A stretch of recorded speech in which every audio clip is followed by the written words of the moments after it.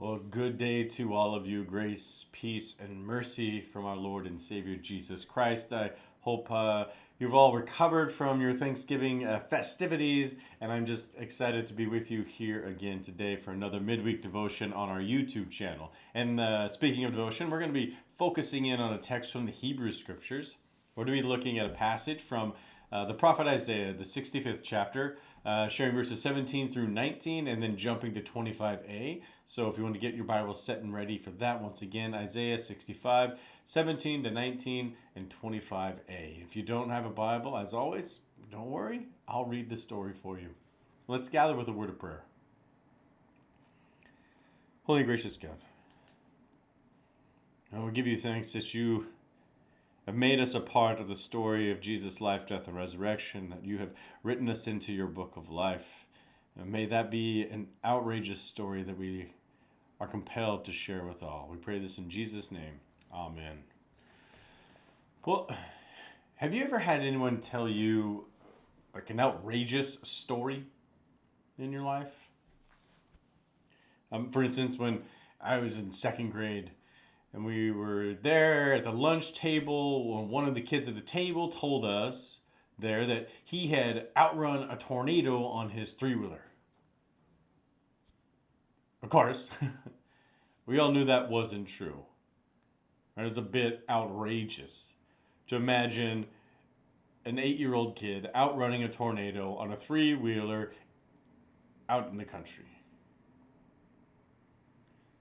But sometimes we do hear outrageous stories that are remarkably true.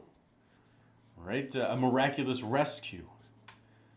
Someone's close encounter with a wild animal. Someone surviving a catastrophic event. Those are outrageous stories that are also true.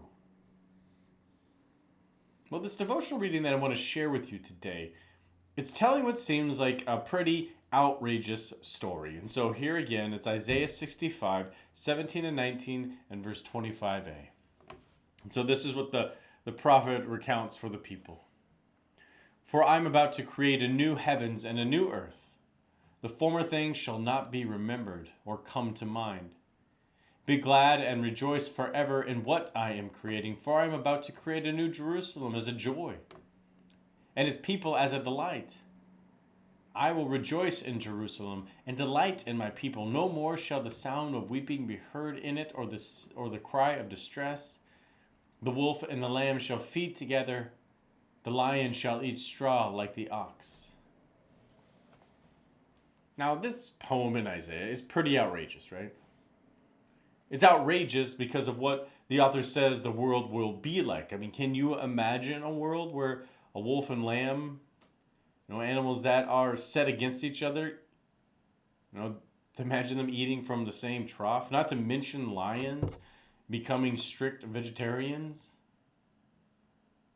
It's outrageous to hear about a world where there is no weeping to be heard and where there are no cries of distress. It's outrageous because a new world such as this is often beyond our own imagination. To hear about a new world brought into being by God where there is no weeping, right? No more homeless folks to moan, or no more broken folks to whimper, no more terrorized folks to cry out. And it doesn't seem possible. As Walter Brueggemann writes, in our fatigue, our self-sufficiency, and our cynicism, we deeply believe that such a promises could not happen here. Such newness is only poetic fantasy. In Advent, the season we're entering into, however, we receive the power of God that lies beyond us. The power is an antidote to our fatigue and cynicism. And that power that he's talking about, it's the power of God to keep God's promises and to bring a newness into the world. And so how have you, or maybe better, when have you experienced, the outrageous newness that God can bring into your life? And a follow-up question to think about for yourselves this day and the days ahead is, well, how might you be God's outrageous newness in this world? Well, thank you for joining me today. Let's close with a word of prayer and blessing. Holy and gracious God, the life, death, resurrection of Jesus is an outrageous story of your love, your grace, and your compassion. And help us to be your outrageous witnesses in this world, sharing that story through all that we say and all that we do. We pray this in Jesus' name. Amen. Well, thank you once again, everyone, for being here with me. We'll be back at it again next Wednesday as we continue to move through the season of Advent as we expectantly wait the birth of Christ. God bless you all and have a great and wonderful day.